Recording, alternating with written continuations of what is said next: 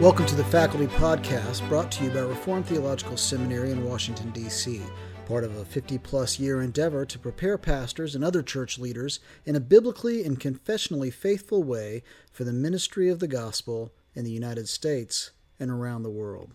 My name is Scott Redd. I am the President and Associate Professor of Old Testament at RTS Washington, and I'm joined today by Dr. Peter Lee, Associate Professor of Old Testament and Dean of Students at RTS.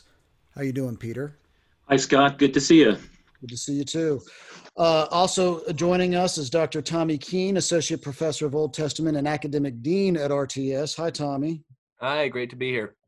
Great to have you. And also Dr. Paul Jean, Lecturer in New Testament at RTS. Hi, Paul. Hi, Scott. It's good to be here with you all. We're talking this afternoon at the time of this recording in the second week now of on-site class closure at RTS. It's been in the middle of about the fourth month since the early December first diagnoses of the coronavirus. So we're kind of in the midst of social distancing and quarantining, not only for us and our families, for the faculty and the staff at RTS, but of course for everybody in the Washington, D.C. area, including our student body. And so everyone is thinking about how do we be Christians? How do we pursue the ministry of the gospel in this very unique time of uncertainty and doubt and even a good bit of anxiety? Before we get to that, what I'd like to do is just start off with a little bit of introduction and catch up on how everyone's doing. And I'd love to start with you, Peter. How is the Lee clan holding up here in the second week of social distancing? Yeah, thanks, Scott. My family here, we're doing okay. We're, I think, in a situation with a lot of people in some regard in terms of adjusting to a lot of this new online form of education, especially with the younger kids. Two of my oldest sons are public school teachers, so they're still trying to figure out how they're going to do school here in Maryland. They just recently, announced that schools are going to be closed till somewhere around the end of April.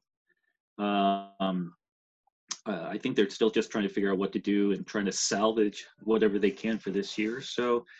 So they're making adjustments and things like a little bit of things like that. Thankfully, my family really loved to hang out with each other. And this quarantining has in many ways just allowed for them to do what they love to do. That is just spend time together and play games, eat together and things like that. So in that sense, it's been pretty good. They're not after each other yet. They're still getting along pretty well. Yeah, that's a big yet too. Our family's still trying to figure out what is this going to look like if we're still up to this in 2 or 3 weeks. You can ask me that again 2 weeks from now, then we'll see. Yeah, we noticed our teenagers still think this is like an extended spring break. And I don't know if they know what is in store for them in the weeks and month ahead. Dr. Tommy Keene, how are you guys doing over there in the Keene household?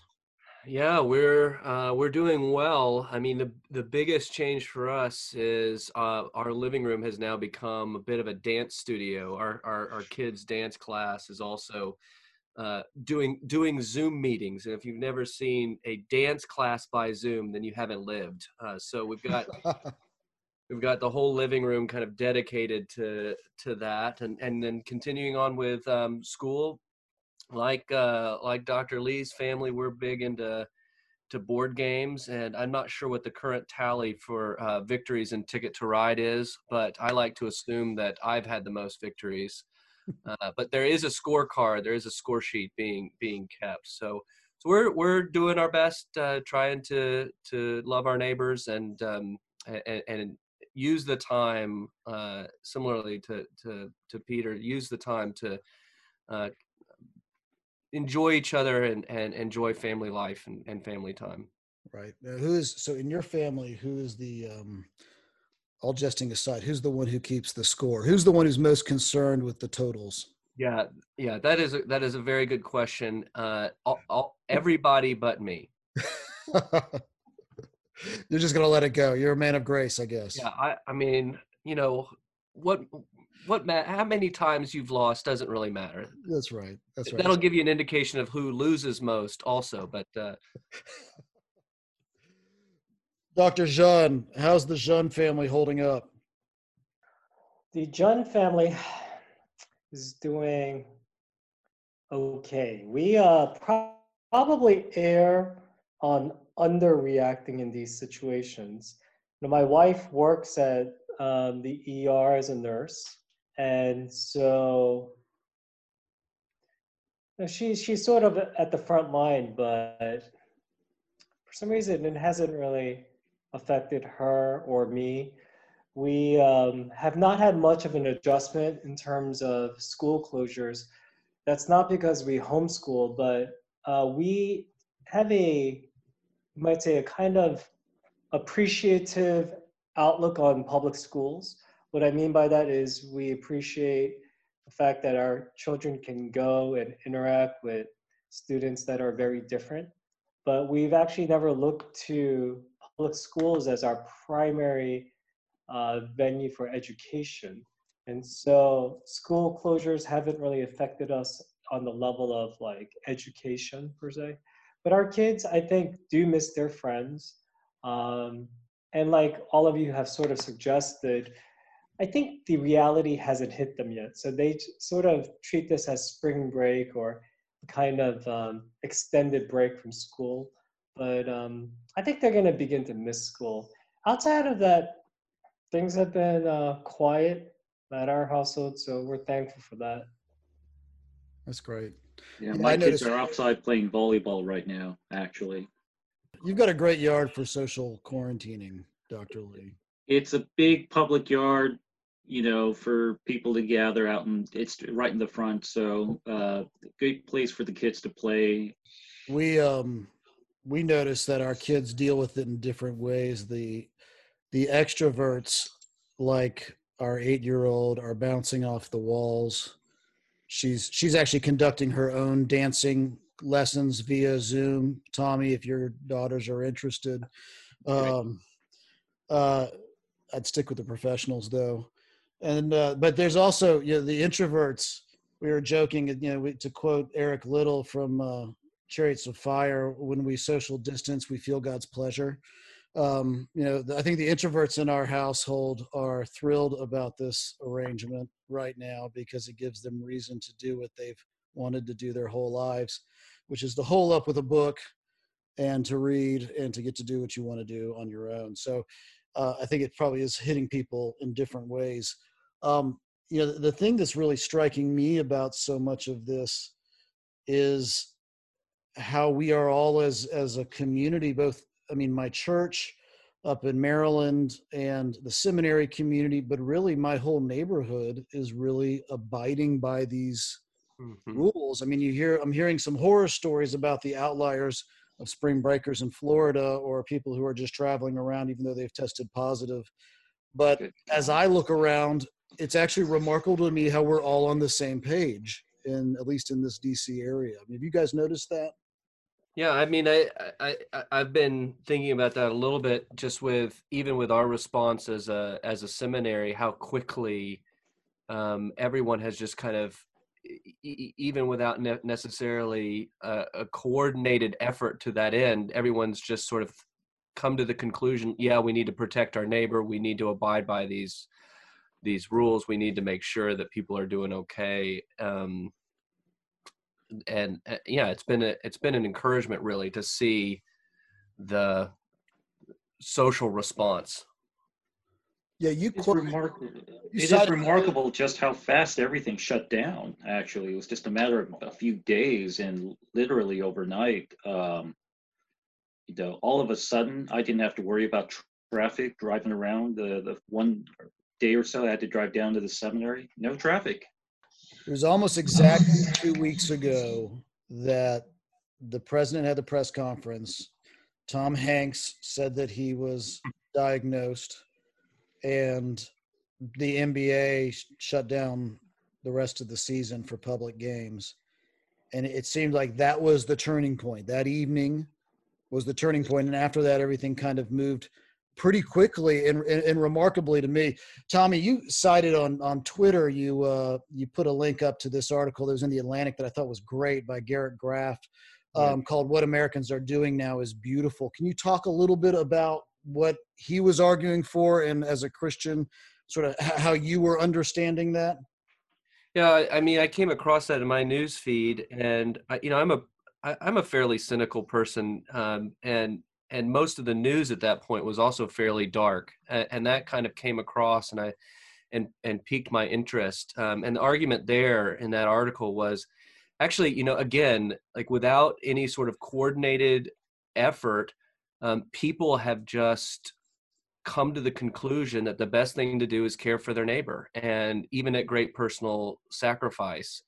Care for the elderly, care for those who have kind of a predisposition to harm here, or to be harmed by this. And I it was striking to me, because in such a time of division, particularly in our political spheres in the U.S. right now, to see kind of by instinct everyone just rally together around a common good. That was a great encouragement. What do we think about this? I want to move the conversation then to talking a little bit more about this idea of presence and the Christian doctrine of presence. I mean, the hard part about so much of this crisis right now is that it's pushing us against an opposite direction from our typical impulses. Our theological, spiritual muscle memory isn't right in this case, right? We need to, instead of moving towards each other physically, we need to be moving apart from each other physically. And all the things that we believe about being embodied individuals, right, is all of a sudden coming to bear in this. So I'd like to ask you guys, how do you think about presence? And I don't want to get too theological, though we are seminary faculty after all, so it kind of, what's good for the goose is good for the gander, I suppose. But I also want to talk about what that looks like practically. How do we think about a theology of presence in a time of social distancing? And let me start off with Paul, because Paul's a pastor at a church, New City PCA, and so he's had to think about this for his congregation daily, since this whole crisis began. Well, I think actually about the Apostle Paul, because as you know, he had planted so many churches, right? And even as he went from one church to the next, you can tell from his letters that his former churches were always on his mind. Mm-hmm. And he made clear to them that he continued to think and pray for them and learn about their spiritual well-being, even in his physical absence. And then whenever he had opportunity, he would communicate that through a letter, through a messenger. And I think that that's actually instructive for how we can practice presence right now, even in physical absence. I think that basic practice of just trying to find out how your people are doing, right? And we have a lot more tools available to us than the Apostle Paul. And then conveying care, conveying prayer. In one sense, I was struck by how similar shepherding is now to what shepherding must have looked like for the Apostle Paul as he moved away from one church to another. And so for me and my elders, we have been doing exactly that. We have been trying to just stay in touch with people, listening to how they're thinking through the situation, but also conveying care, having kind of evening prayers through Zoom. And I think that has helped because people understand right now that we cannot be physically together for all the reasons that we already stated. But I think it goes a long way to make every effort, again, like the Apostle Paul, to keep in touch. And I think it conveys to, our people that we're not approaching this like a job in the sense that, well, we can't meet right now, so we just won't remain in contact. But instead, we really are approaching this in terms of family and doing everything possible to maintain communications. And so that's what we've been doing. That's how I've been thinking through this. And That's great. We were talking in our family about Philippians, Paul's letter to the Philippians, where he opens up, and it's quite likely that he's in some kind of imprisonment, perhaps even in under house arrest. And it just struck me how he's giving equal time to both the not being with them. He's lacking. He's longing for them. I give thanks to God for all of my remembrance of you. That's Philippians 1:3. He goes on, he says, I yearn for you all with the affection of Christ Jesus. He's yearning for them. And yet at the same time, he's remembering their partnership in the gospel. He considers them partakers in the gospel, even partakers with him of grace, even though they're separate and they're apart. And it just struck me how he sees the Spirit at work both personally within him and also through this kind of union with Christ that we all share. That we share the spiritual DNA. Even when we're not together, we can still be partakers in having fellowship in grace with each other. And that's just a beautiful picture that shows you how context changes your perspective. I've never thought about it that way until I was social distancing. Dr. Tommy Keene, another New Testament scholar.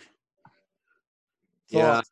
Yeah, I've been thinking a lot about prayer too, and particularly, I often get stuck in prayer, and when I get stuck in prayer, I pray the Lord's Prayer, like I think many people do, and use that as a guide. And I've been thinking about, particularly, I wrote a little something about this recently about just the first little line, "Our Father who art in heaven," and how we're instructed, by Jesus, even at that first juncture. Like Jesus is telling his disciples how to pray, and he tells them how to pray by praying in the plural.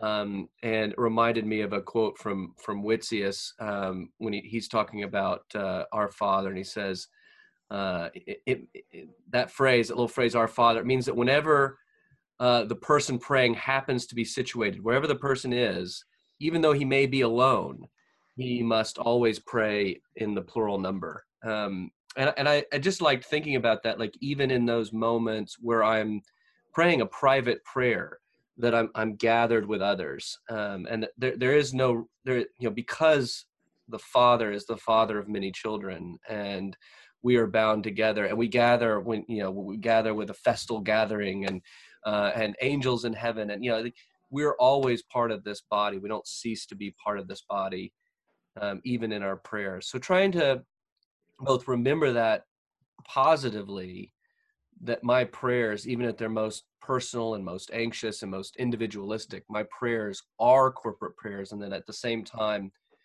to make my prayers less personally individualistic, to pray for people far away, for people close by, for our students, for my family, for friends and neighbors, and I've actually found that even kind of hold up in our house, that's felt more connected. It's helped me, not that the point is how we feel, but it actually has helped me feel more connected to other people as a spiritual discipline. That's great. Where can people find that piece that you wrote? Where is that posted? Oh, I have a blog, signinShadow.com. Not sure why it's called that, but that's what it's called. For another episode. We'll interpret blog names. Okay, great. Thanks. So they can look that up and they can find that piece on Our Father there. Yep. Okay, check that. Nice. That was a very nice piece, by the way, Tommy. I enjoyed reading that. Thanks. Dr. Lee, does the Old Testament tell us anything about presence in a time when you can't be present? It definitely, the Psalms oftentimes describes the isolation of the psalmist as they are going through, sort of unspecified trials. And the Psalms, as you know, are filled with that. In fact, if you actually sit down and read the laments, these sad songs, I guess I'm curious how surprisingly few of them are actually penitential. That is repentant of sin. There's a few, of course, like Psalm 51, Psalm 32, and a few others, but the majority of them are more outcries of the psalmist because of a particular trial, hardship scenario. He doesn't ever specify what exactly, which is great, because you can take what we're going through now and just sort of apply that in that psalm context, and how isolated at times they feel. They are stranded. They no one understands. A sense of being completely on their own. And yet, in the midst of that, it's so curious to see, and wonderful to see how they don't look horizontally. The Psalms are fantastic in the vertical direction of the psalmist. It's always upward. It's sort of the, Psalm 121, I lift my eyes up to the hills. From where does my help come? It's so theocentric, and that's so fantastic. And that's just such a wonderful thing. At times, at times like this, it's always such a refreshment in a tragic way of just how fundamentally simple our faith is. Not easy necessarily, but the message is such a simple one. It is to be God-centered. It is to be Christ-centered. It is to trust, to look towards God, to look towards Christ. I mean, I obviously know there's a lot more mechanics drawn out than that, but that simplicity is so profound and meaningful during times like this. Where you cannot interact to a certain degree with the presence of others. You are desperately in need of what you've needed all along, and perhaps to a certain degree have never been in tune with. You are in desperate need of the divine presence. And the reality is that we have had that all along and have been somewhat neglectful of it. But now we're at a time where it's basically we depend on God or we die, because right now we don't have anyone else to trust on.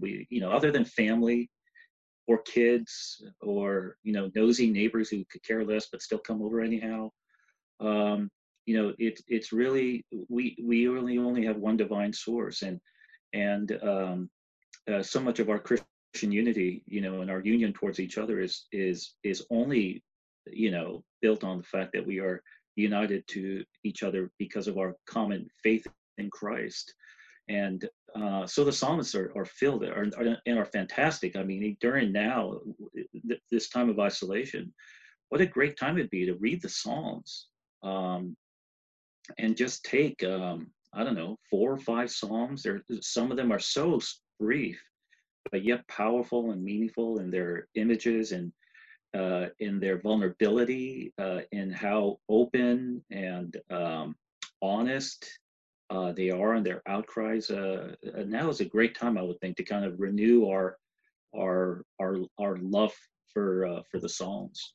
So that Yeah, would be one place for sure. It would definitely go. I was thinking about Psalm 119 as you were talking, and the way that the Word of God is presented in this personified way, that when the psalmist wakes up at night, the Word of God is there to comfort him. And when he's on the road, the Word of God protects him along the way. And it's this, even some Jewish scholars have pointed out that there's this early personification of the Word that might lie behind gospel teaching, like what we find in John. In the beginning was the Word, and the Word was with God, and the Word was God. That this had already been intuited by the psalmist, that God is with us when His Word abides with us, and then that is Yeah. anticipating the personification of the Word in Christ, who is, of course, the perfect revelation of the Father. So I keep thinking of passages like that during this time, as well as the passages about the Lord being with the people when they are alienated, in body in some way or away from Him. I think of Jonah's prayer in Jonah 2, his longing in this experience of deprivation, his longing to look upon the sanctuary again, right? Yeah. And with Ezekiel, with his refugees in exile, longing to return, but to return in the restoration community, and that the Lord has come out from the temple to be with them. And these are these kind of vivid pictures of experiences of alienation or experiences of separation from God, and God's coming and being with us and being present with us, both in very personal feeling ways, and also in our longing to return and be with him again, right? Yeah. That you get these pictures in the Old Testament that have new practical meaning today in our context, when we're particularly thinking about being back together in the church, right? Being with one another Right. in worship. Yeah, Yeah, I do hope that a lot of the social distancing that we're doing is not something we get too comfortable with. You mentioned it, and I've thought about, it's almost as if like the church now, because of this quarantine, is kind of in exile. We're not allowed to go to church. We cannot worship. We still can, in a sense, through a lot of the online stuff that the churches are doing, but we're not. There's the organic nature of worship is now gone, and I kind of wonder, once the exile is over, and the quarantine's lifted, and now the churches are open again. I'd like to think that there's going to be this sort of desperate desire to go to worship, to commune with fellow believers in worship, and that and how wonderful that'll be. That would be great. Wouldn't it be great to see the churches just explode in attendance once this is over, and to see churches quadruple in terms of what's normally been, in smaller churches. I'm in the OPC, so quadrupling would be quite obvious and would be fantastic, and so. You did something wrong, Peter, if that happened. Yeah, I guess, our strength is in our small, in this case, maybe just for a moment, for just brief moment, will allow sort of a moment to go against that. And so. Yeah, I think we do have a unique opportunity for the gospel these days. People are thinking about things they don't usually think about, and it gives us opportunity. Of course, the hard part is, again, finding creative ways to proclaim the gospel when we can't be near people in body. Well, Peter brings up an interesting point. Like right now, my impression is that, speaking just for the members of my church, they miss one another and they can't wait until we start meeting, right? But, I remember the first time I missed church when I was in college. And my background was that I basically never missed church growing up. And so the first time I missed church, I felt so guilty and so forth, right? But it was interesting that the next week, even though I did attend church, for a brief moment, I entertained like not going. And I think that people can go through this thing of initially wanting to go back to church because they miss church and so forth. But I think that if this goes on for too long, yeah, I do wonder if people will get sort of used to just not going to church. And already, if you look at the statistics, there's one that Oxford University just published that for many, at least young adults, they think that going to church twice a month is more than enough. That's fine. And so I do wonder what impact, if any, this might say break from meeting together will have on actual church attendance. Yeah. That's an interesting point. It is a good point. I have to confess, the last 2 Sundays that as we have done this virtual church at home, there is a certain comfort there. You're with your family, I can grab coffee anytime. You can kind of snack during the sermon. It actually was incredibly comforting. I think it's so new. And I wonder how long that'll last. And but I could see the draw, as the novelty perhaps of it, and so it is. I don't know. Well, I guess that's one of the curious things we'll have to see. Yeah, there's a Christian, there's a spiritual discipline aspect to this, that you break out of the habit, and you want to make sure you don't lose. You keep those patterns in life that you've become used to, and you don't lose them. And at the same time, I hope that the Spirit, through our deprivation, draws us closer together in the midst of all this.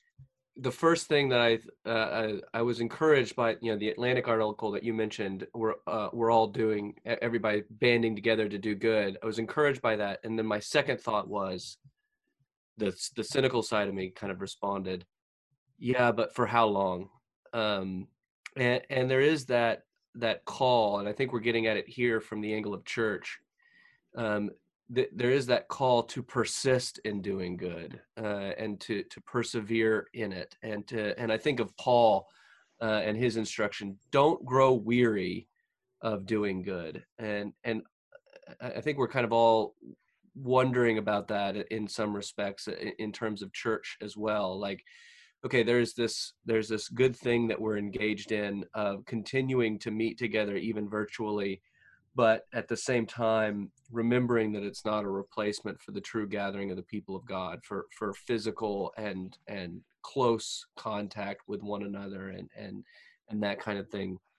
And we need to remember in this time to persist in those spiritual disciplines that you mentioned, Scott, the disciplines of grace. They're simple, and yet they're profound and powerful ways in which Jesus meets with us, drawing near to the throne of grace, and meeting with our Savior. Wonder if there's a certain irony to this as well. I mean, our society has been so well documented as being individualistic.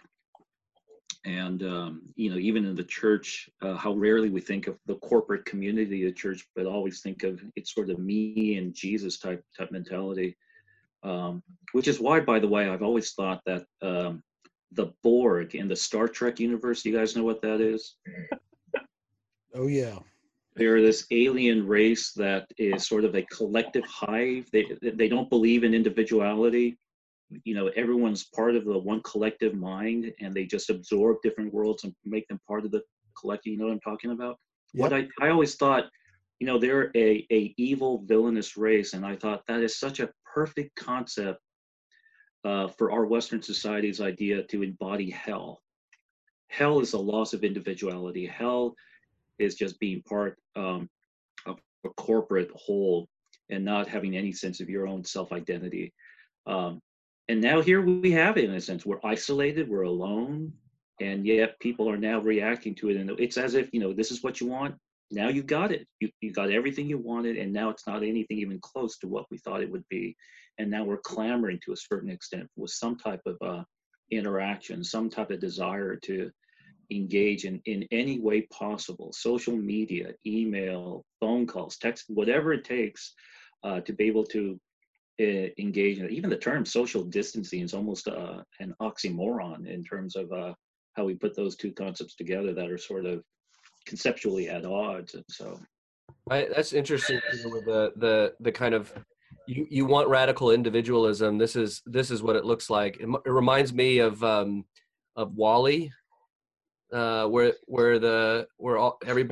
they're all connected via some sort of social network, but they haven't really seen each other in decades and things like that. And just the reminder of, no, we are a community. We're individuals, but we're individuals that are gathered, and that are the family metaphor in Scripture. We're talking about the kingdom of God. We are a gathered body of sisters and brothers that worship for eternity, and that is the beauty of the Christian faith.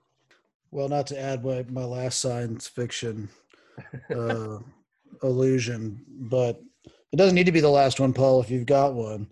But I'm hoping that this is just like War of the Worlds, and we all wake up tomorrow and the birds have eaten the coronavirus.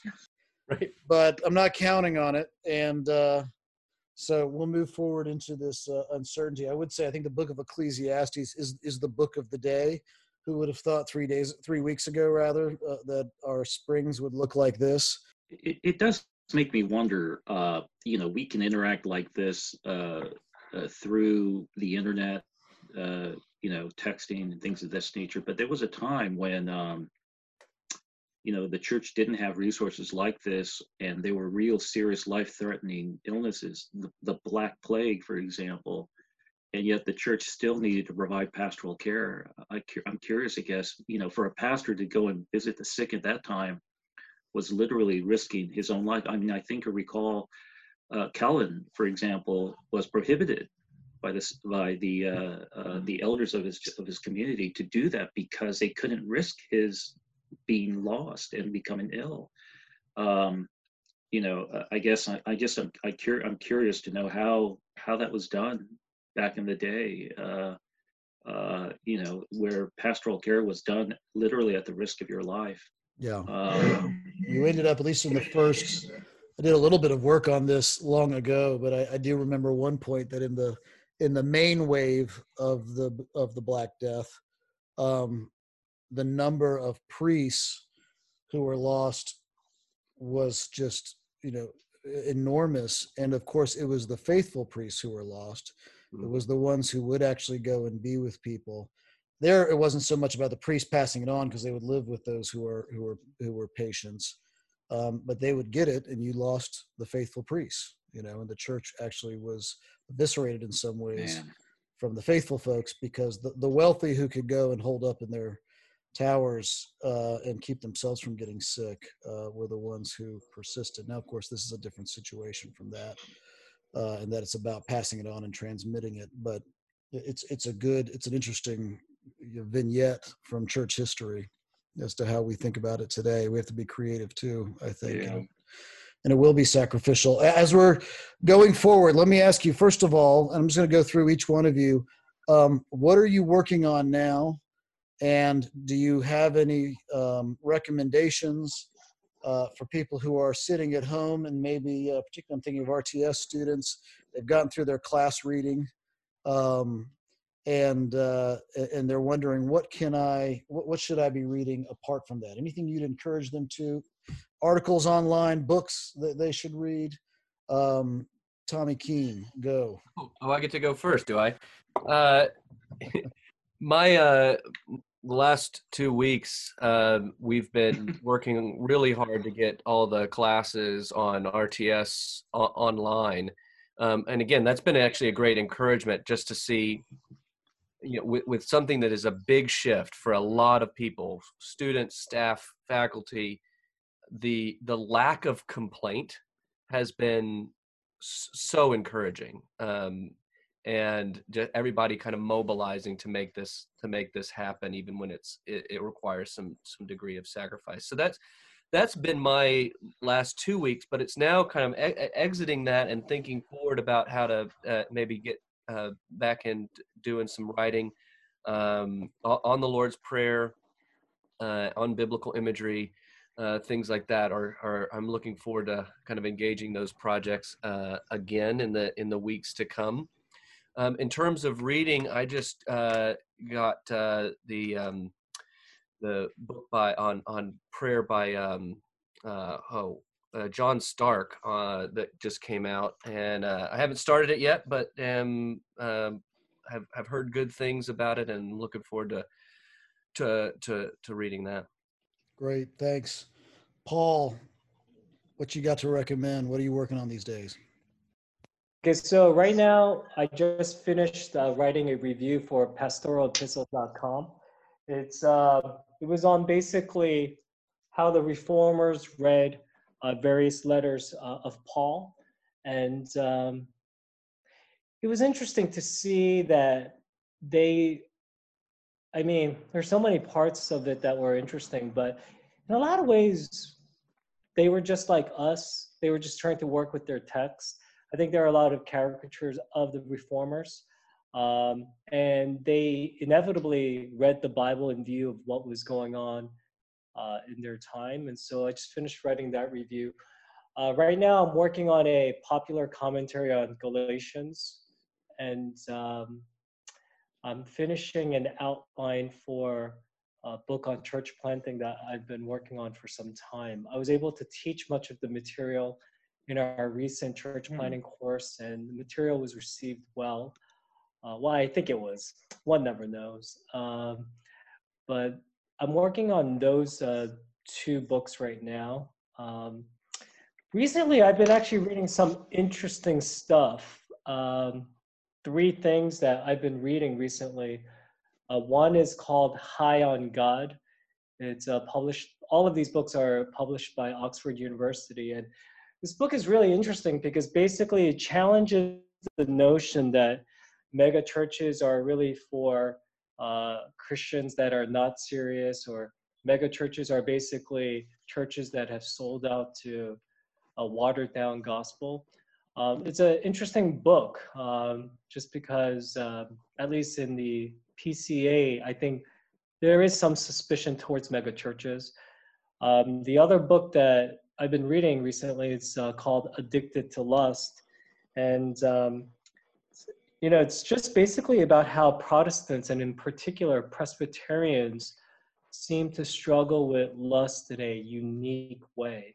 And it's written by a group of sociologists, and the analysis is interesting. One of the main points that the book brings up is that basically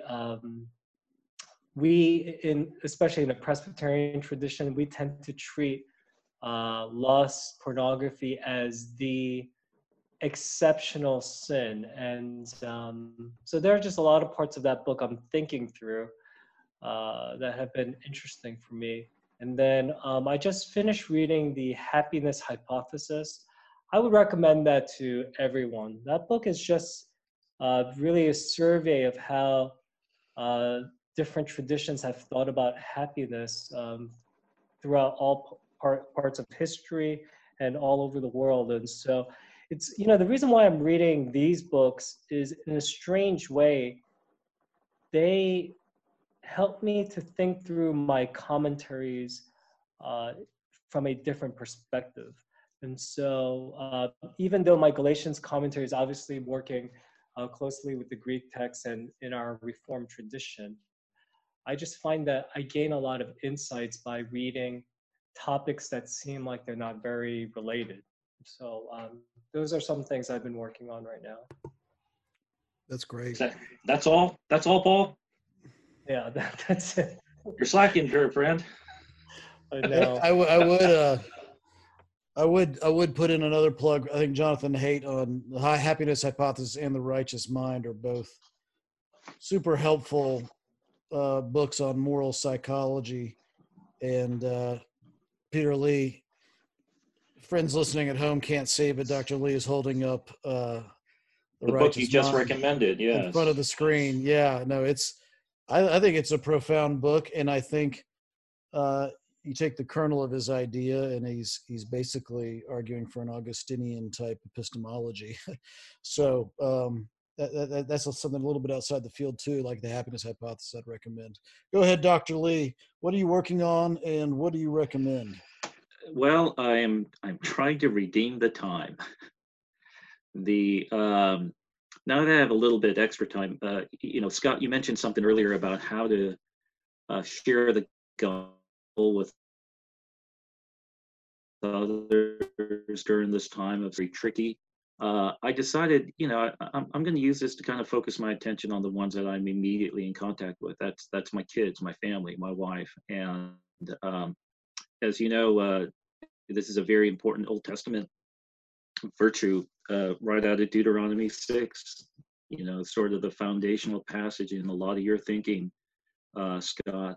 To love the Lord your God with all your heart, soul, and mind. Then immediately afterwards is to teach your children essentially to do the same. Thinking requires us to pass our faith on to our children and to really instill that love of God and the understanding of God's love for them, to our family. And so, because of the nature of my pastoral side of what I do, I've done a lot of itinerant preaching. It's sort of the nature of what I do pastorally in the OP, but it's required me to miss a lot of worship with my own family.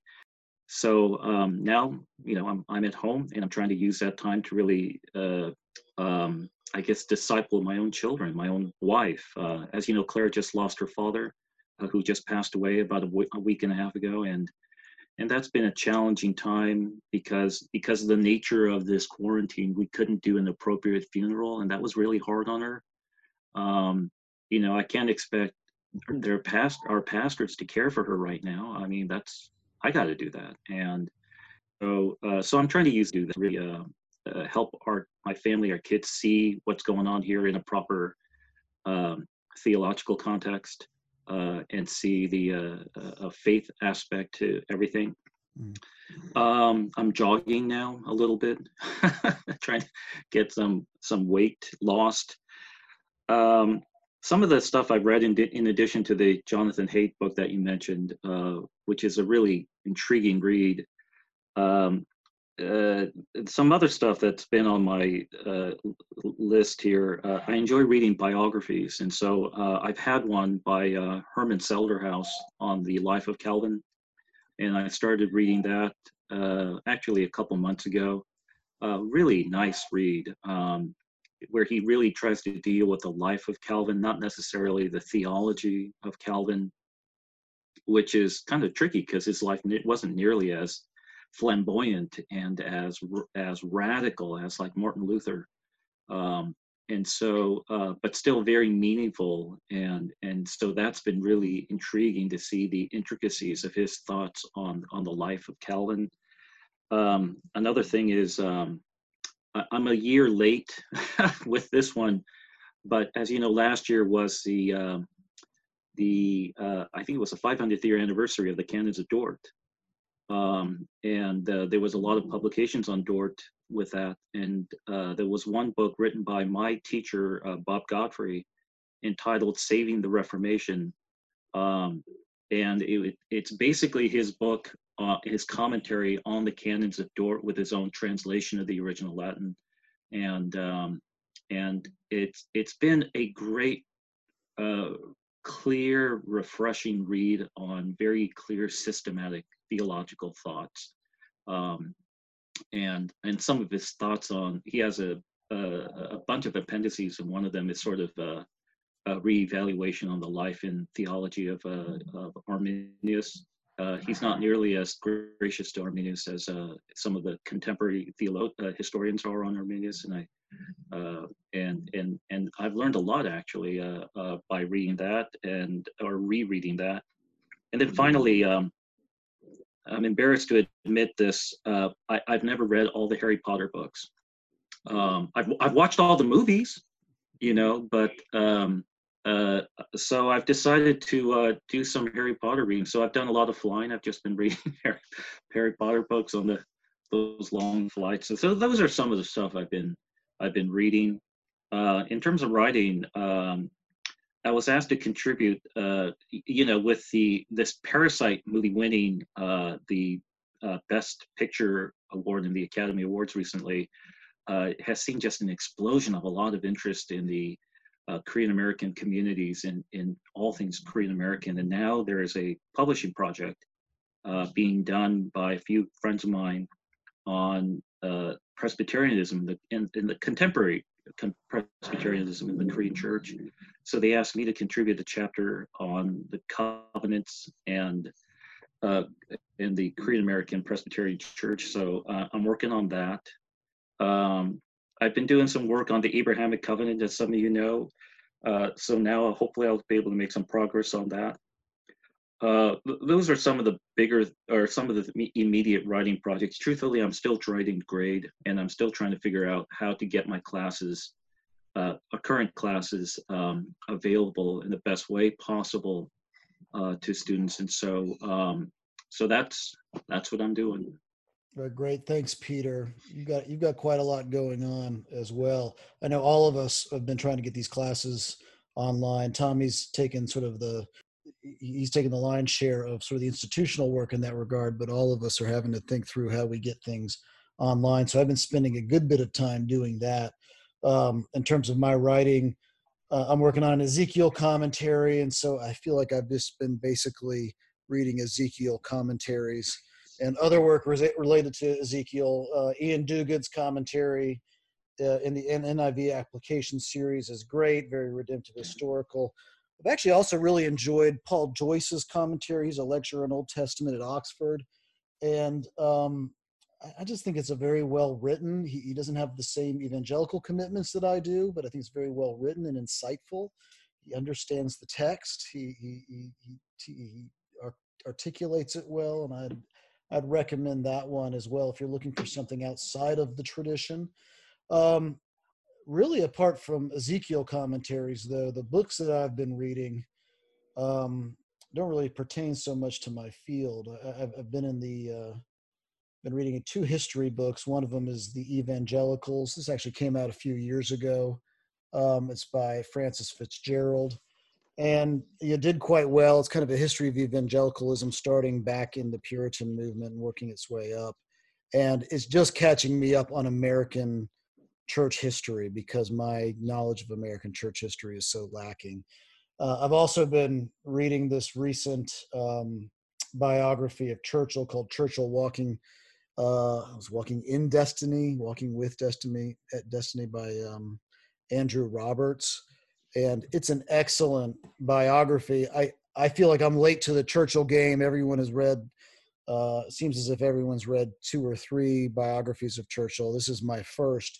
And it's kind of well known. It came out just this last fall, but it's well known because it includes a lot of documentation, particularly his relationship with the throne, and just some documentation that hadn't been available to previous biographers. I haven't gotten to that section yet. I'm still in his sort of early political life, and it is striking how directional he was, how ambitious he was, even in his early life, trying to, basically create a situation in which he could make his father proud by being a politician of some repute. And the things that happen in his life that kind of lead him to that, and how every decision he's making is driving him in that direction. It's interesting to see the human side of a person like Churchill, who we all know and quote so regularly. I will throw out one other recommendation that's way outside of the field. This is a fiction book that I feel as if because of Kindle, I now read novels again, which I had stopped doing for a long time because I just didn't have enough space in my bag to carry around books. But this is a sci-fi trilogy. It's by a Chinese author named Zhizhen Liu. I will no doubt be butchering the correct pronunciation of that name, but it's called The Three-Body Problem. That's the first book in this trilogy. And I would say I don't read a ton of science fiction, but it's just a wonderfully complex tale. The world building is really phenomenal, and it raises all kinds of fun philosophical and even theological questions. So I'd recommend that to you if you're looking for some escape here in a time of quarantine. The Three-Body Problem trilogy. You'll be able to read it for the next 4 months or so because each book in the trilogy is immense. But those are my recommendations. And I would say with this podcast, keep an eye on this space. As a faculty, we want to take advantage of this time of not being together to find a reason to get together, and this is giving us that. And it also gives us a reason to stay in touch with those in the RTS community, both as students or just people who are kind of within the sphere of RTS Washington, to keep up some of that personal presence that we've been talking about over the course of this conversation. So please keep an eye on this space. We're thinking about you all, and we're praying for you all. And until next time.